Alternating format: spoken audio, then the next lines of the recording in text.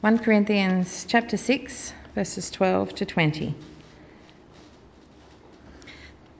It's titled Sexual Immorality.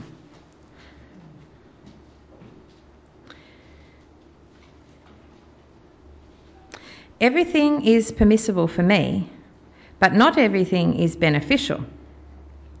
Everything is permissible for me, but I will not be mastered by anything. Food for the stomach and the stomach for food, but God will destroy them both. The body is not meant for sexual immorality, but for the Lord, and the Lord for the body. By his power, God raised the Lord from the dead, and he will raise us also. Do you not know that your bodies are members of Christ himself? Shall I then take the members of Christ and unite them with a prostitute? Never! Do you not know that he who unites himself with a prostitute is one with her in body? For it is said, the two will become one flesh. But he who unites himself with the Lord is one with him in spirit. Flee from sexual immorality. All other sins a man commits are outside his body, but he who sins sexually sins against his own body. Do you not know that your body is a temple of the Holy Spirit, who is in you, whom you have received from God?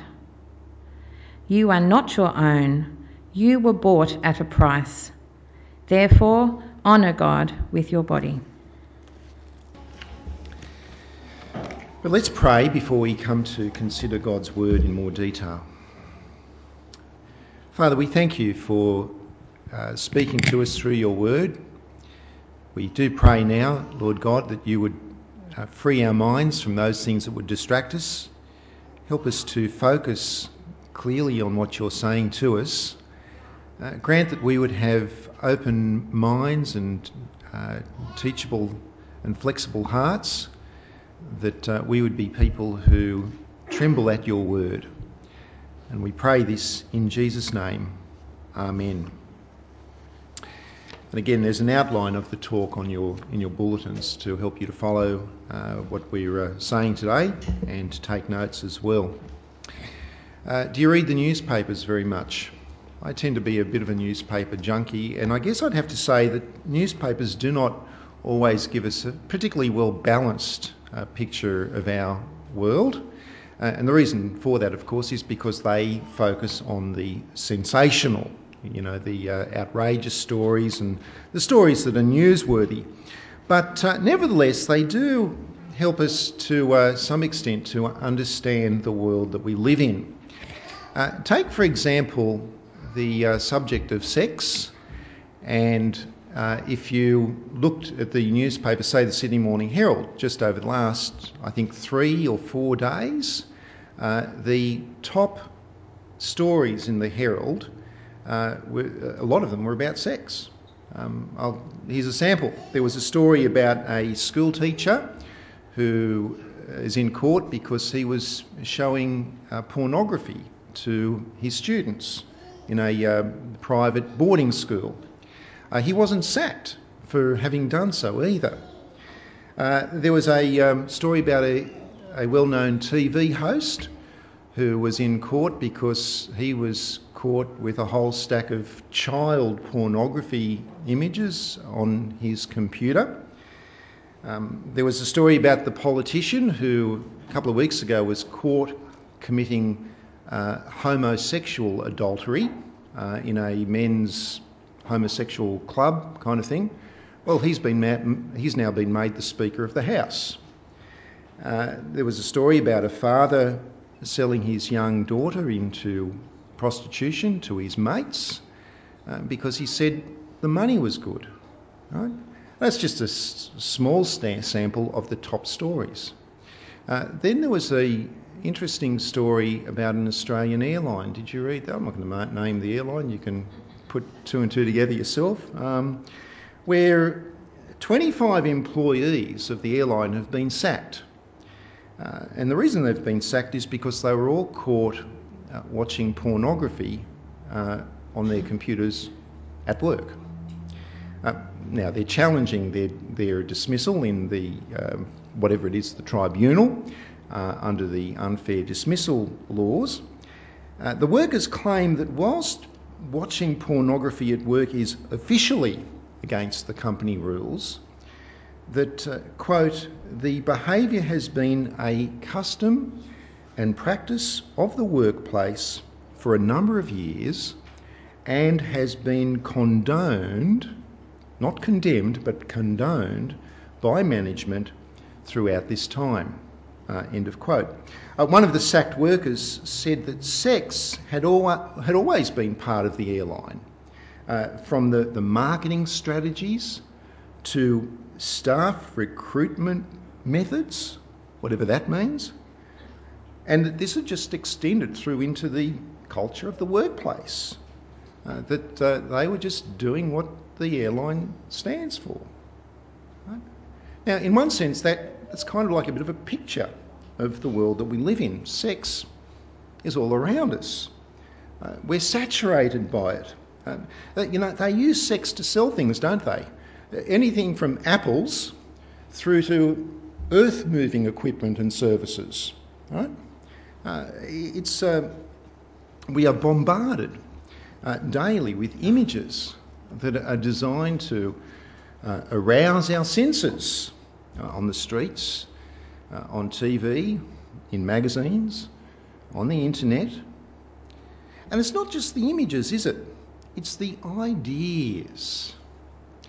Our Western society's thinking about sex has changed dramatically in a very short period of time. If you've grown up in it, you don't realise how big the changes have been and how quickly it's all seemed to happen. Older members of our congregation all know exactly what I'm talking about, because they have lived through a period of sweeping change in this area. Think about, 50 years ago, sex before marriage was not approved. It was not approved. The wedding night, that was supposed to be the commencement of the sexual relationship. Is it like that now? No way. No way. Adultery was legal grounds to file for divorce in a court of law. That is how seriously our society upheld the institution of marriage and faithfulness and fidelity within marriage. Sex was only to be a physical union between a man and a woman who were actually committed to each other in marriage.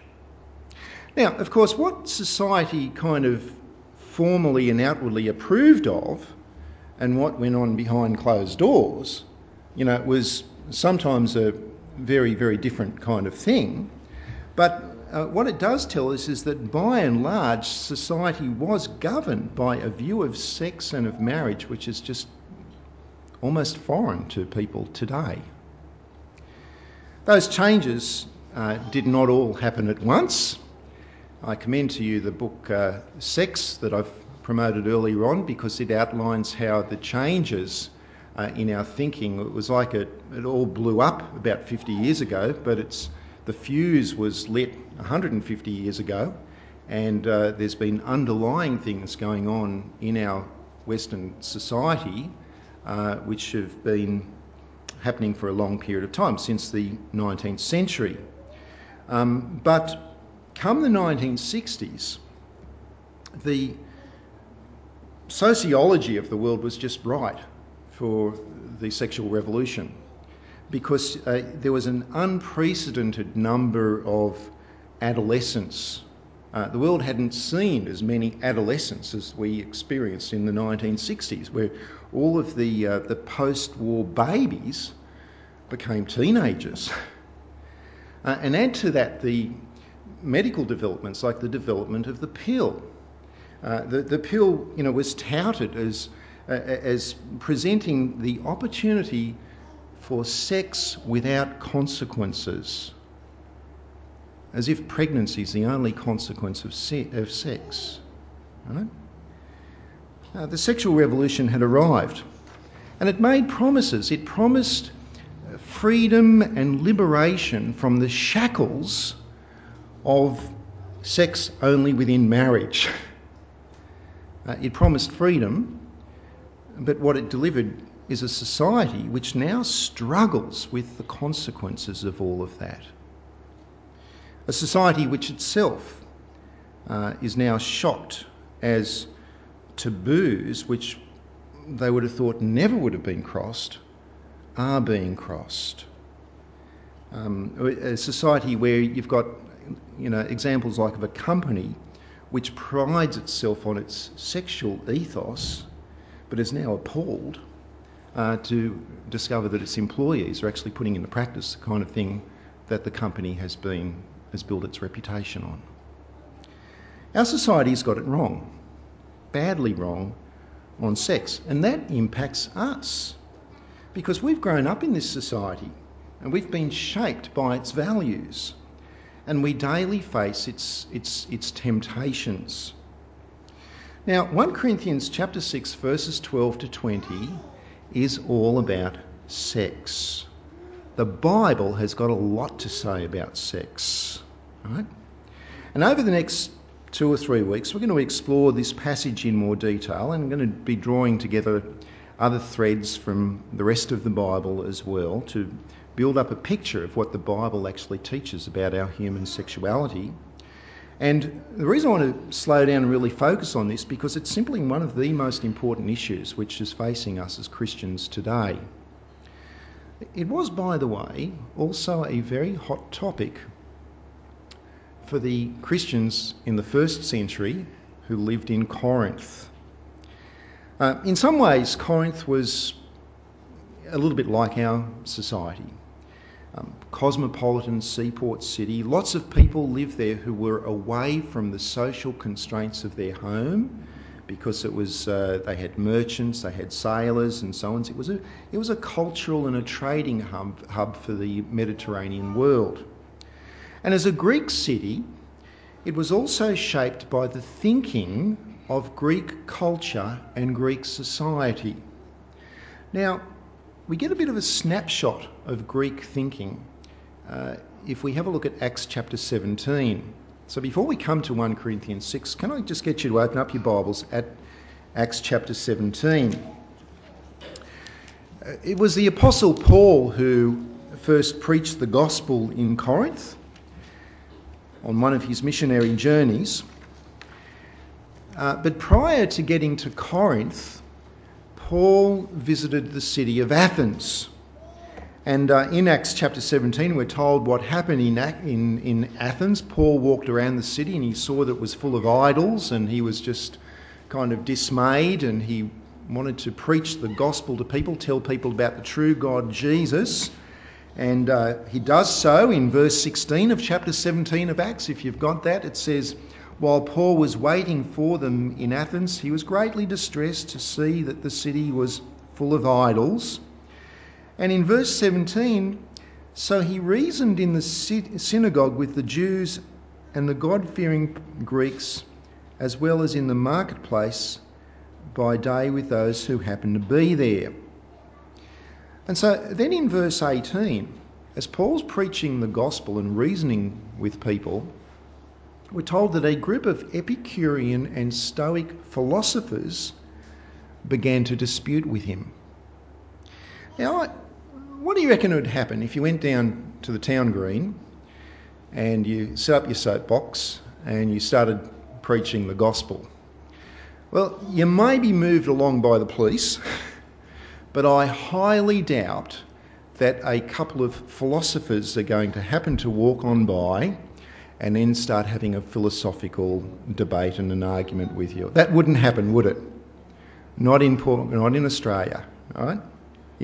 But Greek culture was very different. Take a look at verse 21. In verse 21, all the Athenians and the foreigners who lived there spent their time doing nothing but talking about and listening to the latest ideas. That was the Greeks. Philosophy, ideas, listening to them, talking about ideas, and big picture stuff of the world and all of that sort of stuff. And some of these philosophy and ideas were deeply ingrained in the thinking and the behaviour of Greek people in respect to sex. I'll give you a couple of examples. First of all, the Epicurean philosophers whom Paul met. The Epicurean philosophers, they said that this life is all that there is. There is no afterlife. This is it. And so what you need to do is to maximise your pleasure in this life. Now, originally, that was intended to mean that you would maximise your pleasure in terms of doing good, because doing good is pleasurable. But what it came to mean is that is living your life in luxury, living it up, enjoying yourself, satisfying your pleasures, eating well, and satisfying your physical desires in terms of your sexuality. Now, secondly, and largely because of Plato, the Greeks also believed that the material world was of very little value and that all that really mattered was the spiritual world. That meant that they believed that the physical body was of very little or no value, and that what really mattered was the human soul. And so what you did with your body didn't really matter. You could do whatever you liked with your body, because it's only the soul that actually matters. And you can see how that led to immorality, just doing whatever you want to do with your body. Now, Western culture shapes the way that we think about sex. And in the same way, the Corinthian Christians were shaped by what Greek culture said about sex. So if you now turn to 1 Corinthians chapter 6, in verses 15 and 16, we can see what one of the perhaps the immediate issue in the church was, because it seems as if there's someone in the church, at least someone, who appears not to have a problem with the idea of paying someone for sex. Verse 16, have a look at it. Do you not know that he who unites himself with a prostitute is one with her in body? Can you imagine having to say that in church? Don't you know that prostitution's wrong? Right? That was the situation there, and that was, largely because of the Greek culture. Now, philosophers these days, they write graffiti, don't they? And they write slogans that go on car stickers.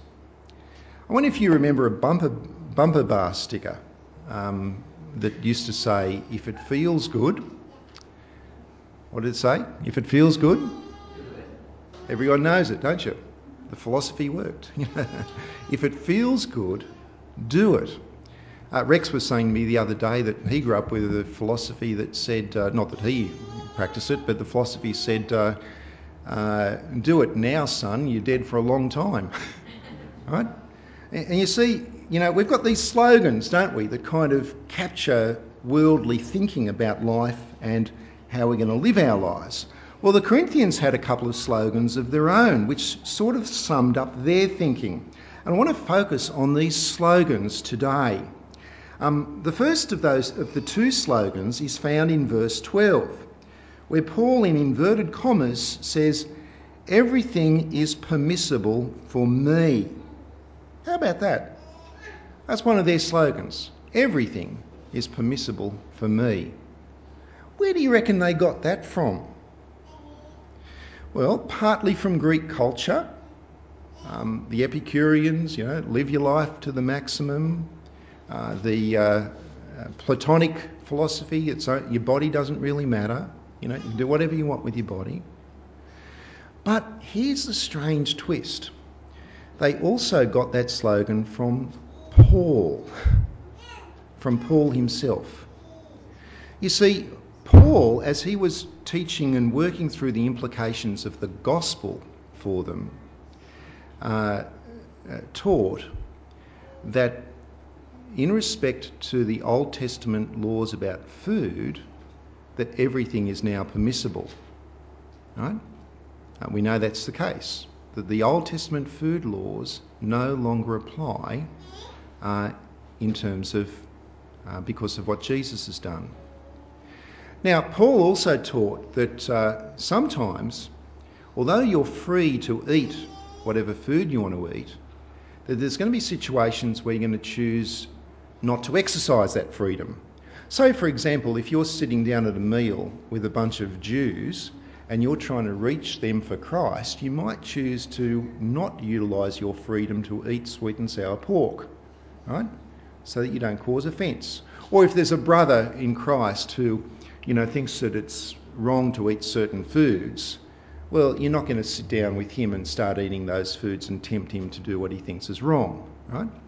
So that's kind of the background there. And it seems that they've taken something which Paul has said and they've gone and then applied it to sex. Paul has said you've got freedom with respect to your food, and they've just said, well, it's the same as sex. So they've taken Christian teaching and they've fused it with Greek cultural teaching. So Paul says in verse 12a, he says, everything is permissible for me, but not everything is beneficial. And so I take it that there he's actually reinforcing that this is something which he had actually said in respect to food laws. And then in the second part of verse 12, he repeats that slogan. He says, everything is permissible for me, but I will not be mastered by anything. Now let me ask you this question. Who is the person who is truly free?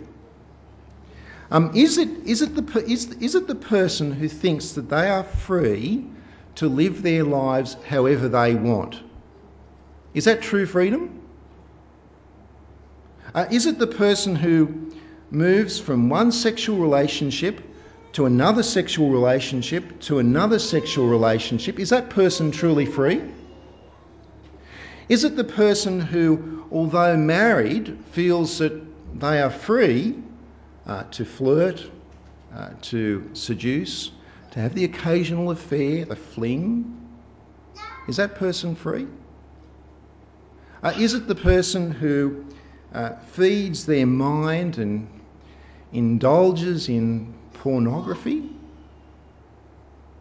I got into a discussion recently with someone who was saying that illegal pornography is bad, legal pornography is good. I disputed him on that. Is that person free? Are they, is it the person who's kind of thrown off the shackles, that's so constrained the expression of how they use their bodies? Is that person free? Or are they enslaved? They're enslaved. Trapped. Paul says they are mastered. And Paul says, I will not be mastered by anything. In fact, the person who enjoys true freedom, the person who experiences the freedom, the kind of freedom which leads to lasting joy and very deep pleasure and satisfaction, do you know who that person is? That's the person who says, I relinquish my freedom. I give up my freedom to run my life my way, and I will now listen to and subject myself to the mastery of the one who actually created sex and created me, created human relationships. True freedom is found in being a slave to Christ. Now, the 2 Corinthians slogan is found in verse 13. Have a look at it again. In verse 13, he says, food for the stomach and the stomach for food. Anyone here watch MasterChef? Come on, everyone can put their hand up. Right? It's been known to be on the TV at our place from time. I reckon it's really helping Australian cuisine, don't you? The old meat and 3 veg, it's a bit different now. But if you watch too much of that show, you're going to end up thinking that life is about food, and food is what life is all about. I reckon the Epicurean philosophers, they would have really loved MasterChef. Epicureans were known for their food. But can you see what the Corinthian Christians are saying? Let me try to summarise it for you. This is what they're saying, and this is on your outline. There's some points there that you can fill in the missing words, etc. First of all, they're saying that Paul says that Christians are free from the Old Testament food laws. Is that right or wrong? They got that one right. Secondly, they're saying food and sex, they're both just things which satisfy bodily appetites. They're basically the same. So the body is for sex, and sex is for the body. What do you think about that? Thumbs down. And thirdly, the body doesn't matter anyway. I mean, God will destroy it. It's only the spirit that counts. So what you do with your body doesn't really matter. That's Greek philosophy being fused with Christian thinking. And it's wrong. They are very wrong about their bodies, about the human body. Let's have a look at verse 13b and verse 14. So second part of verse 13. The body is not meant for sexual immorality, but for the Lord, and the Lord for the body. See, Paul's invented a slogan of his own, hasn't he? They're saying food for the body for food. Well, Paul's saying no. The body's for the Lord, and the Lord for the body. By his power, God raised the Lord from the dead, and he will raise us also. Now, as we work through this passage over the next couple of weeks, we're going to explore practical issues, practical areas where we can actually, be more pure and how we can avoid immorality and so on. But unless we understand who we are as human beings created by God and created in his image, any practical teaching is just going to be of very limited value. And so, in talking about these last couple of verses, verse 13b and verse 14, let me say that our Western culture, and it may surprise you, but our Western culture is still profoundly influenced by the philosophy of the Greeks. It has lasted thousands of years. And it's on this issue of the human body and the human spirit. Many people today still believe the Greek idea that the human body has got no real place in heaven. And what they think is that in heaven, that's just about our spirits just floating around in heaven. So they've separated the body from the spirit. But the Bible doesn't teach that. The Bible teaches the resurrection of our bodies.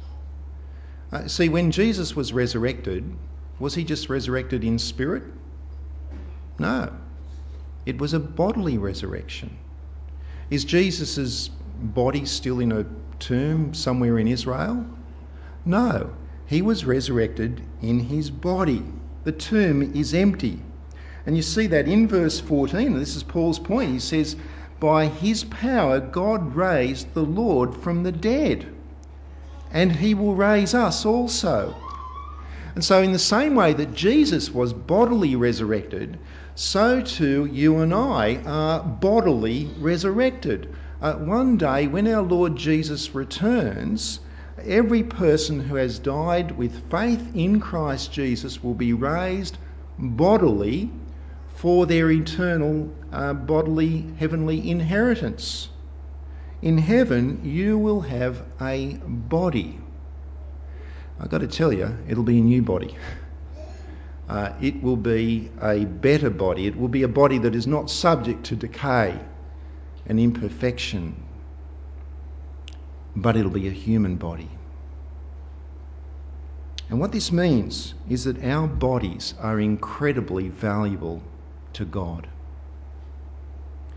Paul says, and therefore what we do with our bodies matters greatly. You see what the purpose of the human body is there? In verse 14, that Paul says that the body is meant for the Lord and the Lord for the body. And right down at the end of the section in chapter 6, verse 20, therefore honour God with your body. God has given us bodies for a purpose, and that is that we serve God with our bodies. We honour God with our bodies. We do the will of God with our bodies. In fact, our bodies are so incredibly valuable that, as we'll see when we get to verse 19, that God has made our bodies his home, that we are a temple of the Holy Spirit. Now, friends, brothers and sisters, the stories about sexual immorality that fill our newspapers every day and keep journalists, making money for their bosses, they tell us a story about a world which has got it just so wrong about sex. But those stories we read in the newspapers, they are just the tip of the iceberg, and it is a huge iceberg. They are the sensational stories. They are the stories where even now present taboos have been crossed. They are the stories involving famous people, entertainers, sportsmen, politicians and so on, people whom we all... But I've got to tell you this, the real stories are found in the lives of everyday people. Everyday people. People who have been swept along by a culture of sexuality which is very different to God's purpose. It's the story of people who have been very hurt, deeply hurt by others. It's the story of those who've hurt them and who need forgiveness and restoration. It's the story of lives that are damaged, lives that are dehumanised by the abuse of this gift which God has given us. It's the story of people who are trapped in patterns of thinking and of sexual behaviour, which is bondage, not freedom. Not freedom. And as we explore 1 Corinthians chapter 6 further and draw together the strands of teaching in the Bible, what we'll discover is a different story. We'll discover a story which makes wonderful and perfect sense of our human sexuality and our relationships in marriage and with each other. It's a story which tells of God's forgiveness. It's a story which tells the way forward, which leads to a truly satisfying life of serving God and serving each other with our bodies. Let's pray.